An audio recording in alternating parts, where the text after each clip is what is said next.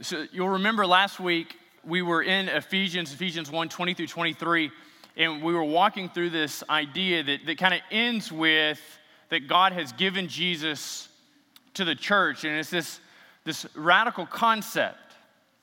And so I was doing some reading this week, and I was reading in another book, and this guy was quoting Tim Keller, who's a pastor up in the Manhattan area, and Keller was describing church.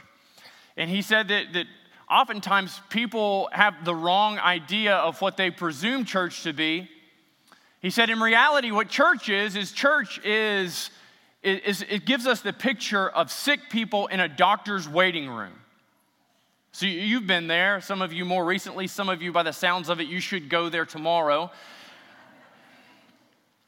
You've been in this waiting room and you look around and you're looking and you see sick people who have maladies. You yourself, you're sick. You have the flu, you have a cold, you have an aching back. You have something in your life that you want to be alleviated, taken care of. And that's why you're there, right? Nobody goes to the doctor to pay $25 to $35 copay just to hang out with him because you think he's a good, solid guy. Hey, how's it going? I see lots of germs around your office. Anything I can lick in particular? Right? None of us are doing that. But too often, we don't see the church as this waiting room. Too often, we see the church as a reception area, and what we see ourselves doing there is waiting for a job interview. So this is why we see people show up to church, and they are dressed and ready to impress. They're dressed and ready to blow people away with how great their week has been, how amazing their personal life is, how together they have things. The reality of the situation is this. We're all humble beggars waiting on God to change us. In fact, when we get back into Ephesians here in a couple of weeks, this church that God gave Jesus to establish, what we're going to read in Ephesians chapter 2, see, God chose to populate this church to bring it together with dead people. With people who were lost in sin and struggles. And God chose to take those dead people who were lost and were following the course of this world, following the prince of the power of the air, the spirit that was at work in them for death and destruction.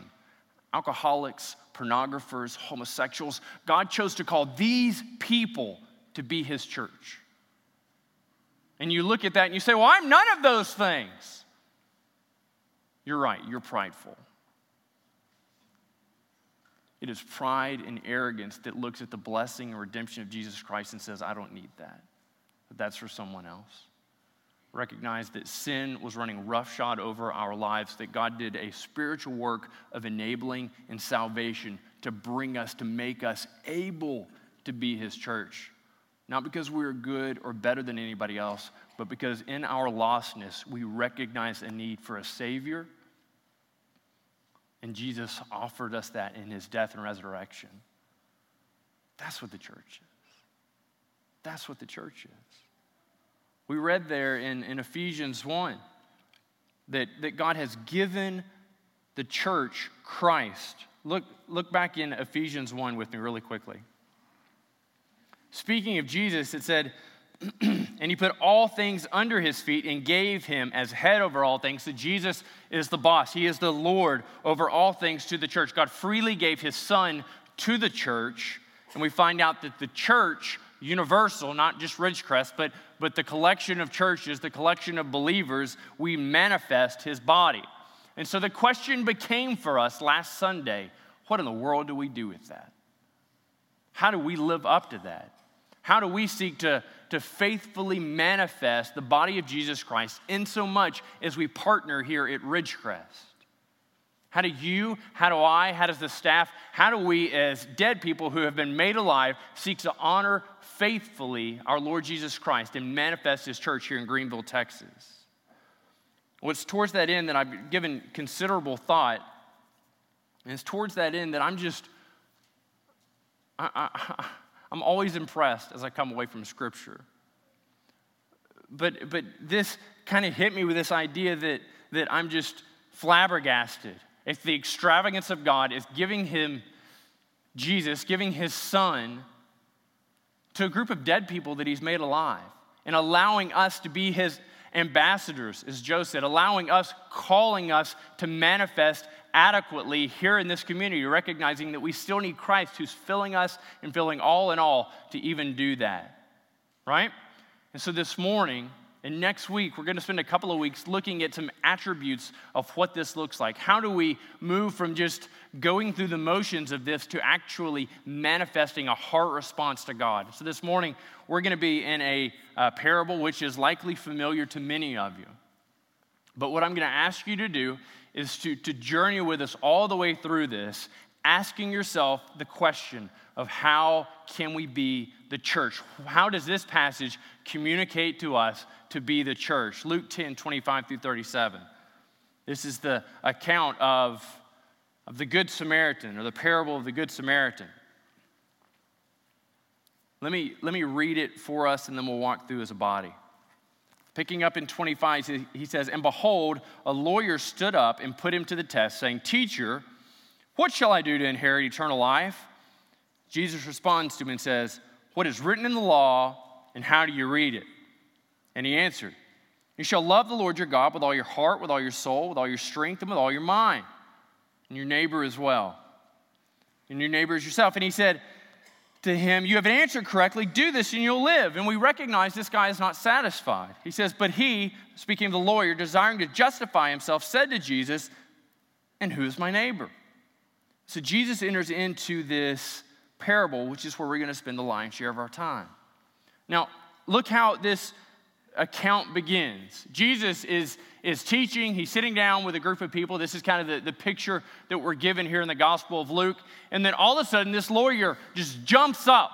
He jumps up. This guy who's an expert on the law, he jumps up, and you can kind of see that he's almost getting in Jesus' face. He wants to see if Jesus actually can teach the way that he supposes that he can. He wants to see if Jesus has the goods, see if Jesus understands the law as well as he can. The text tells us that he stood up to put Jesus to the test. He asks an interesting question. He says, "What shall I do to inherit eternal life?" Now, he's not asking it in the conception and the way that we understand of with this New Testament way of understanding of what must I do to be saved. That's not the question he's asking. He's not coming to Jesus and saying, "How do I move from darkness to light? How do I get saved?" That is quite simply just not the question he's asking. It's very similar language, but what he is asking as a Jew, what he's asking as an Israelite is, how do I stay a part of the covenant people of God? What must I do to maintain my status before God? He's asking the question and presuming for you and I that we might understand that he likes his current position. He wants his current position to continue. He doesn't want it to fall away. So he asks Jesus this question: "Tell me what to do." Jesus very rarely gives a straightforward answer to these questions. And in fact, he turns the question back on the individual. Look what he says here in verse 26.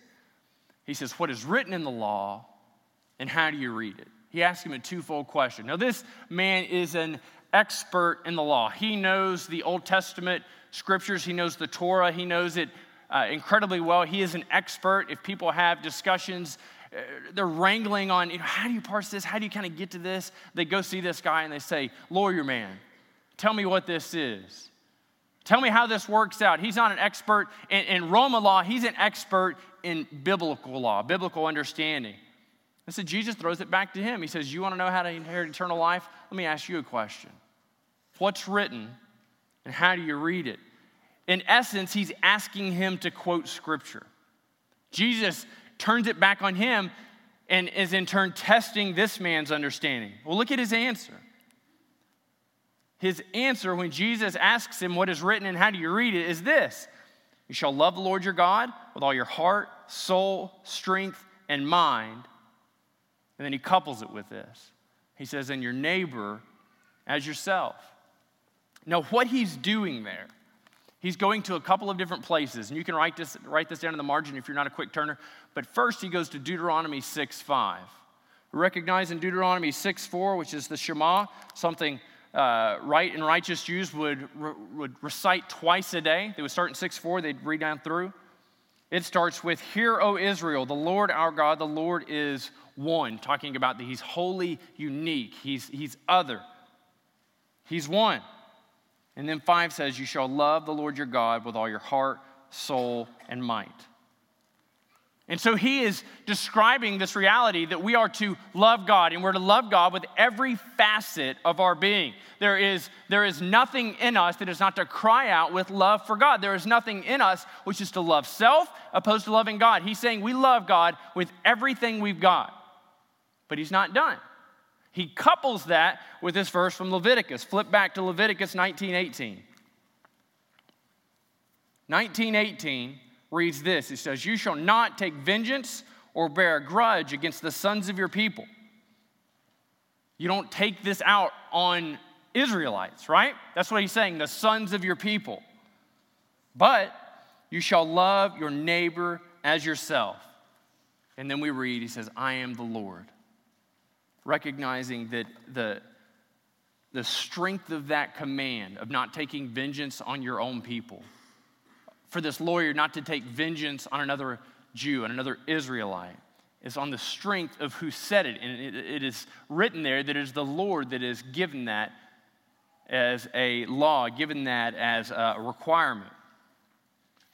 So the lawyer lays these things out. He is expositing, he's explaining Scripture, using Scripture. Jesus says, what do you need to do to inherit eternal life? Well, what do you think you need to do, effectually, is the term that he gave to him. And the guy lays it out. He says, I need to love God and I need to love people. To what degree does he need to love God? He needs to love God with every facet of his being. Everything in him needs to cry out that God is supreme, that he is not. And what does that lead to? What's the logical progression of that? That as he's loving God, he's also turning and loving those around him. To what degree? As himself. The degree to which he is called to love his neighbor is the degree to which he loves even himself. Now, we're pretty good at that. As a society, we're very good at loving ourselves, at taking care of ourselves. And what this guy gets here is really running contrary and counter to a lot of what our culture calls to. That's interesting. But let's stay in this conversation. Jesus' response to him, you have answered correctly. You've given an orthodox response. You've given the right answer. Do this and you'll live. Now, interestingly enough, Jesus doesn't just tell him, go out and do this, go out into the public square, tell people you love God, find some poor, disheveled soul and tell them you love them. And when they say, well, what do you mean? You're like, man, I love myself. I love you too. Would you go tell 5 people about that so I can be done with this? That's not what he's talking about. Jesus gives us the insight there that what he's prescribing for this individual is repeated action. That he's to wake up each and every morning loving God. That he is to draw each breath with this recognition that he is to love God over everything. And that as he's doing this, God is changing his heart and calling him to demonstrate this love for God in his treatment of mankind, all those made in the image and the likeness of God, as we learn about in Genesis. Jesus' response is, as you do this each and every day, it will keep you a part of this people. As your faith and trust in God is demonstrated in your care and love for humanity, it will keep you a part of this covenant people. So the lawyer hears this. Doesn't particularly care for this response. I mean, this is really an open-ended thing, right? So if I go to Trey and say, Trey, I want you to give me a list of people you don't particularly care for. And Trey's like, really? I love everybody because I know just I know you're setting me up. I say, come on, Trey, give me a list of people you're not particularly fond of. And so Trey's got a really short list. At the top of it says something like Matt Beasley. I'm like, what? I say, okay, Trey, I see how you want to be. Let me talk to somebody else. So I go to Chase. Chase, you're a lawyer. Give me a list of people that you're not particularly fond of or aren't particularly fond of you. And I want you to go to these people, and I want you to love them as yourself. And he's like, oh, man, that's difficult. I was really hoping you were going to put Lydia at the top of that list. I need to love my wife as I love myself because I'm all about that. I'm all about that. Or, somebody wrote Joe or they wrote me, and they put our spouse's name, and they say, look, I want you to go, and I want you to love your spouse as yourself. You look at that and you say, I can do that. I can do that. most days if I don't wake her up too early. She loves me too. The lawyer gets the awe-encompassing totality of this command of loving others as yourself. He sought to restrict it there by using this reference in Leviticus 19:18, just in the people of God. Jesus is going to expand it wider than he ever thought possible. Jesus responds to him, you do this and you'll live. Lawyer's not satisfied. 29, he says, but desiring to justify himself, said to Jesus. In essence, recognizing his inability, recognizing those things that he's done that have been wrong, recognizing that he has not lived up to this. Likely, even in among his own people, he struggled to live up to this. Recognizing this, he comes back to Jesus. In essence, he says, you got anything a little easier? Man, don't you have a caveat you can slap on that? Love other people as yourself, in as much as they do the same to you. Jesus, you got something like that you can work in there, you can slide alongside that? So Jesus says, okay. Desiring to justify himself, the man said to Jesus, who is my neighbor? He wants to shrink this. He wants to bring this down. He wants to find out exactly how few people can I love as myself. What does that look like, Jesus? That's a little bit nebulous. How about you bring that down to something I can actually wrap my arms around, get at, understand, tolerate to some degree? And Jesus replies in the way that he does often. He gives him a parable. He gives him a story meant to teach a point or a collection of points. Now, this is where we really need to lean in. This is where most of you say, I know how the story ends. This guy is the good guy. We didn't expect it. And you're going to be like, oh, he's a good guy. Like you didn't see that coming, right? Don't go there. Pay attention to the story. Jesus describes the most nondescript person that we can imagine. He says, a man, or you might read it and say, a person was going down from Jerusalem to Jericho. An individual, a person was on this journey, a 17-mile trip, and he's going from around an elevation of 2,500 feet to around 800 feet below sea level. And so he's walking down from Jerusalem to Jericho, and it's this treacherous, awful path. It's got caves, it's got large rocks, and it's just the path that he would have walked is winding and folding back on top of itself. It's not an easy trip, and we're going to find out for this individual, it's especially not an easy trip. And it would have taken him most of a day to make this journey. If he's walking at a careful pace, it's going to take him around eight and a half hours or so to make this trip. And so he is on this trip from point A to point B. You can imagine he rounds a corner, and out from this cave, we see this band of thugs. This group of men that it is their occupation, their station in life to beat up people that travel this road, and business is good. And so they see this guy coming along. He falls in among them. In essence, we see he is taken by them. And look what they do to him. They strip him, they beat him, and they leave him half dead. Now, we can read in other historical accounts of what these robbers might have looked like. And so that you imagine these guys aren't just there, sleeves rolled up and they're ready just to pound him with their fists. They're looking to do their job as easily as possible. So they're going out with clubs. They're going out with stones. They don't really care the situation the man ends up with. They go out and they're beating him with all of their might. They're putting their whole heart into this endeavor to beat this guy. And in the process of beating this guy and bloodying this guy, they take his clothes and they rip his clothes right off his back. They rip his clothes right off his back. And you can imagine that as this man lays over here, he is bleeding all over his body, from his head, from his arms, from his chest, from his back. He's got saliva and blood all coming down, mixed with tears and dirt and little bits of rock, and he is laying there in complete and utter agony. Now, the text tells us that this man that was left there, he was left in such a state that he was more dead than he was alive. So he's got this raspy, rattling breath as he's struggling to stay alive. as he's struggling possibly to maintain consciousness, he is in no way able to care for himself. This is the picture in the lawyer's mind. This should be the picture in our own minds. Now, the text in this next verse, if you don't know the story well, it gives you a glimmer and a flick of hope. Look at how it starts. It is, now by chance, a priest was going down that road. The lawyer, these are people that are kind of in his group. These are people that he would pal around with. These are people that might call him and say, hey, can you help us work this out? We've got this disagreement. How might this work? These are people that he would be intimately acquainted with. So he hears a priest, and in his mind, he's jumping to the end. He says, that's right. The priest went down that road. He set this guy back up, and he took care of him. But look how Jesus continues the story. It says, now a priest went down that road, and when he saw him, he passed by on the other side. This guy is bloodied, he is broken, he is beaten, he is naked.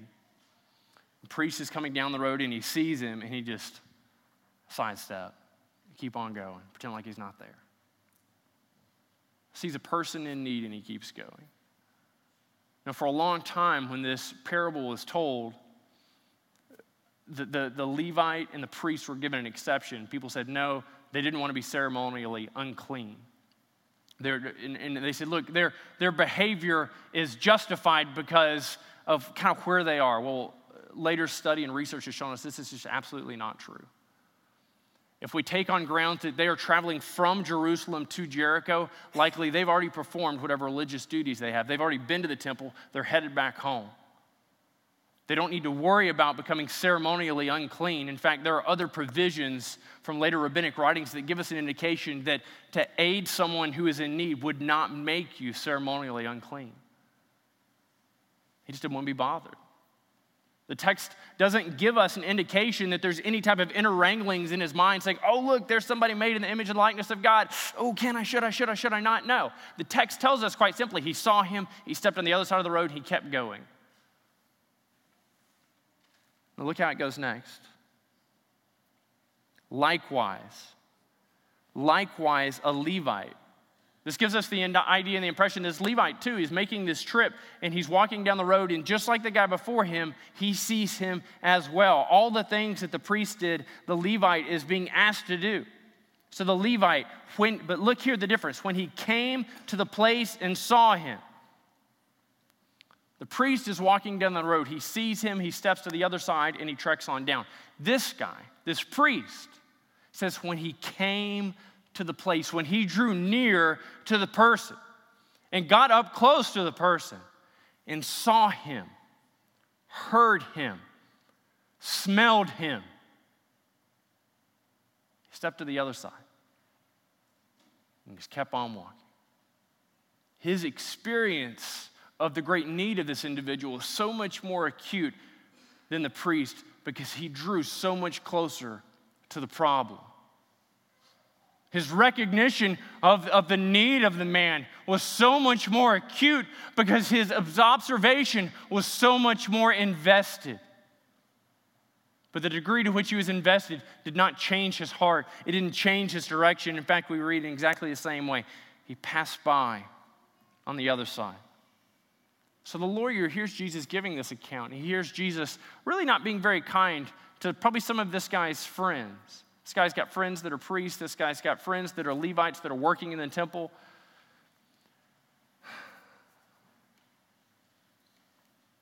And so likely what he's thinking in his mind is that this is a rant against the religious order. Jesus is going to show me how this Jewish layman comes forward and he is the hero of this story. But Jesus chooses an altogether unlikely hero. In fact, in 33 it says, but a Samaritan. Now, I want you to understand there is a lot of dislike, hate, distrust between Jews and Samaritans. The Jews saw the Samaritans as half-breeds and unworthy. In fact, there's this rabbinic reading that says if you break bread with a Samaritan, it's just as bad as eating pork. I love pork. Jews did not eat pork. They stayed away from pork because it would make them unclean. And so what he's reading here, to break bread with another person made in the image and the likeness of God, but having fundamental differences and distinctions with, would make him unclean. So this lawyer hears this story and says, but a Samaritan, he's got to be thinking, man, I hope he walks up and just stomps that guy so that my preconceived understanding of what a Samaritan is good for is upheld, maintained. Upheld and maintained. This is what this guy is likely thinking. And check here the difference. The Samaritan isn't just going from Jerusalem to Jericho, but we read here in the text is he is journeying. He is headed on this large circuit and just happens to encounter this guy as a part of a much larger trip that he's taking. Now look here. It tells us in exactly the same way or a similar way as the priest. It says he came, or the Levite, he came to where he was. Samaritan's walking down the road. He comes to the place where this man is bloodied, beaten, and stripped, naked, left, dying for dead. He came to that place, and he saw him. He beheld him. He got close to this man. He knows exactly the difficulty that this man is facing and what an investment in this man's life will likely cost him. And what does he choose to do? Does he pass on by? No, it says that he went to him and he bound up his wounds. So as he came near to this man, he bent down on the ground, he took some of his robe, he took some of his inner garment, and he ripped them. And he made bandages out of them. And so he's binding up his wounds. He's stopping him from bleeding. He is anointing him with wine to treat the wounds, to try and work as a disinfectant. He's taking the oil and he's anointing his wounds with oil in such a way as to attempt to soothe this man's woes, this man's discomfort. He is thoroughly investing himself in this man. And then he walks away and says, best of luck. You look much better. Maybe someone else will help you. I've really helped you all I can. Look, I tore my favorite robe. I tore my favorite inner garment. Now I've got nothing to drink, and if I get a scratch, I'm just hosed. Is that what it says? Is that what it says? Is that what it says? It says that, he invested himself to a tremendous degree and certainly much more than the priest or the Levite. But when he got done doing that, he was just tapped out. He's all done with helping people for that day. That's a story we would expect. That's a story we see in our lives. That's something that we see as we go out and we're engaging in our community, as we see people help us or help those around us. But look what he does. He takes the man and he lifts him up. So he's getting his blood, he's getting his tears, he's getting his dirt, he's getting all the filth of this man on him as he heaves his body off the ground. And then he turns and he places the man on his animal, on his mule. He is thoroughly invested in this guy's life. And he takes him from there to an inn. He doesn't just pawn him off on someone else. He goes to this inn, and the passage tells us in verse 34 that he took care of him. Now look here, there's a distinct difference in 34 and 35. 34 all happens, well, let's say on a Monday. 35 happens on a Tuesday and following. This guy cares for this guy all night long. All night long, he's caring for him. As this guy's moaning and complaining, he is taking care of him. And then 35, we read, and on the next day, he took out 2 denarii and gave it to the innkeeper, saying, take care of him, and whatever more you spend, I'll repay when I come back. This is what this guy has done. He's thoroughly invested himself in the guy's life. He's made himself dirty by caring for him. He's placed him on his donkey. He's finished this trek with this guy. He spends a night caring for him, and the next morning when he wakes up, he goes to this innkeeper and he takes out 2 days' wages. He takes out 2 days' wages and he gives them over to that innkeeper. And what he provides for this man is somewhere between 14 and 24 days of lodging. 14 to 24 days, depending on how you want to calculate this, of lodging. Wasn't just looking to get him to a point and drop him off and be done with him. He's looking to thoroughly invest himself in this man's life. In fact, he says, look, I'm going to give you this money up front, but I want to let you know that if this guy needs anything else, the next time I come back through, I will satisfy his bill. What a tremendous display of grace and mercy. That where twice this man was kicked to the side, was overlooked, this man didn't overlook him, but looked all the way up on him, beheld his face, took him on, placed him on his animal, cared for him, and then gave provision so that he might continue to be cared for.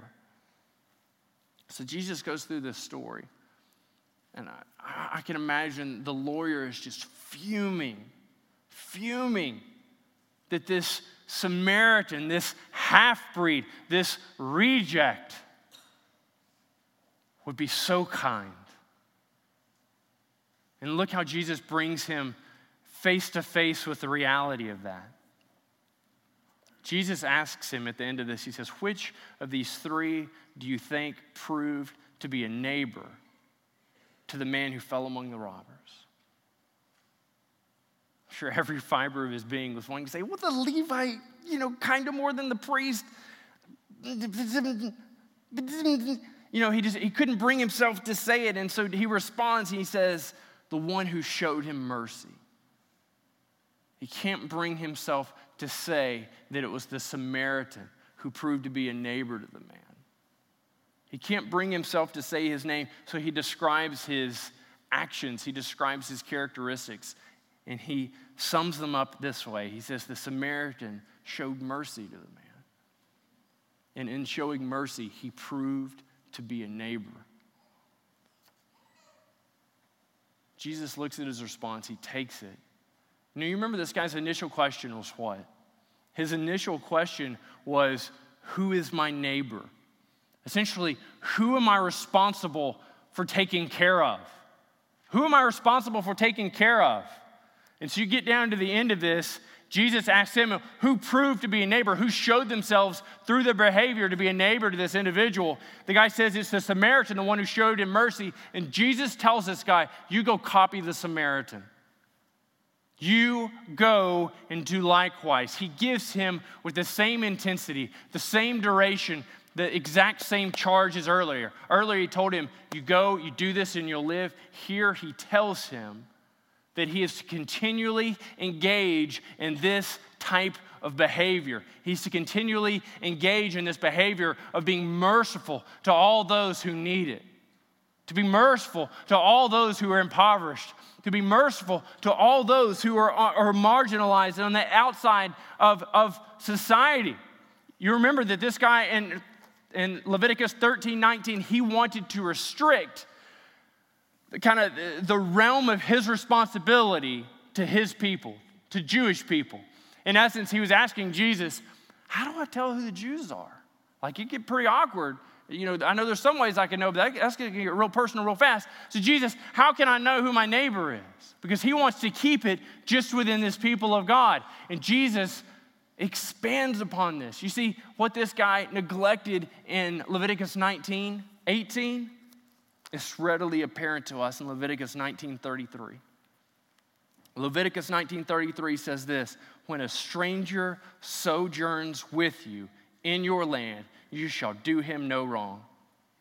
You shall treat the stranger who sojourns with you as a native among you. You shall love him as yourself, for you were strangers in the land of Egypt. I am the Lord your God. He wanted to restrict it.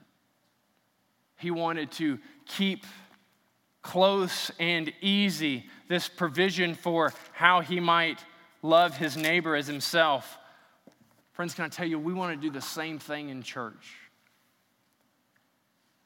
What we read about in Ephesians is that God has given Jesus Christ as head over all things to the church, and we, the church, are its body, his body.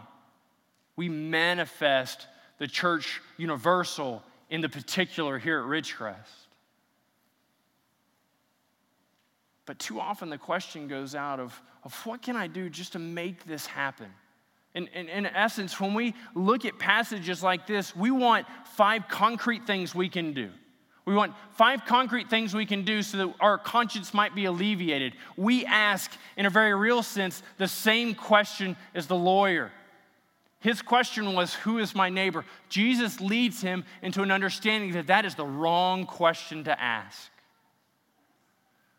The right path to follow is following in the manner of life Jesus has set before us and demonstrated to us as an example. We seek to be neighborly to who? To everyone. We seek to demonstrate the mercy of God in following the commands of Jesus Christ and being merciful to everyone, especially those who are just going to draw it out of us. Especially those who are going to make us weary, especially those who are going to make us angry, especially those who might disappoint us, especially those that everybody else around us looks at them and says, friend, they are not worthy of your time. They're not worthy of your intellect. They are not worthy of your money. You know what I would say to you if you had that same idea, that you would look at somebody else and say, they're not worthy of my time, energy, money, or intellect? I'd say you value things that God doesn't. You've set a premium on things that God would set as secondary. As we seek to love God, it is demonstrated in our love for humanity. Conversely, if you live your life and you don't yearn to work for the good of those around you, if you don't yearn to invest yourself in the lives of people around you, people that doubt Christianity, people that struggle with same-sex attraction, people that are struggling with drug addiction, if you aren't investing yourself in the lives of people like this, then your love of God is weak. Because a true love of God, as we read about in James and elsewhere, it produces a life of demonstrating the faith that you have. So the question before us, if we are going to manifest the church, if we are truly going to show ourselves to be his body, then we have to follow in the same charge that Jesus gives. If we are going to be his body, then we need to be a people who practice mercy.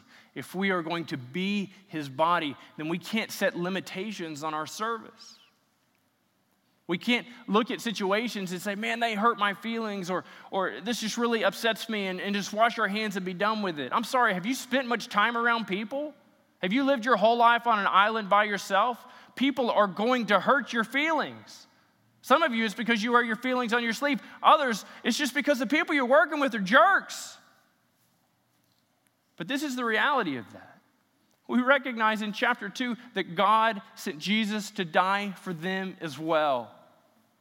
We recognize the reality that some of us in our former way of existence were alcoholics. Some of us in our former way of existence struggled with things that if we told some of the people at this church, they would drop dead. They would just drop dead. You'd say, well, and then there was the time I killed this guy, and there was the time, did a little John in prison, so I shoved a couple people, and he's like, I can't, you're on the pew beside me. We recognize that to get involved and to invest ourselves in the lives of those around us, these are the people that we're going to be investing in. We're going to be investing ourselves in people that have real needs and that have no heirs about sharing them with us, because they are at the bottom, and some of us would do well to be brought low so that we would recognize our true need for Jesus, a need that transforms our former way of existence and calls us into a life of obedience and mercy as we seek to follow the one who is merciful to us when we were the dead man on the side of the road. God came near us in Jesus Christ when we had been bloodied and beaten by the world. God came near us in the person of Jesus and fully invested himself with us. He didn't lift us up and place us on a donkey. He lifted the Son. God lifted the Son and placed him on a cross so that we might have communion, relationship, redemption in Jesus Christ and his shed blood. And the more we spend time meditating on that reality, the more we begin to demonstrate God's heart for the lost and dying and for those who are suffering in our world.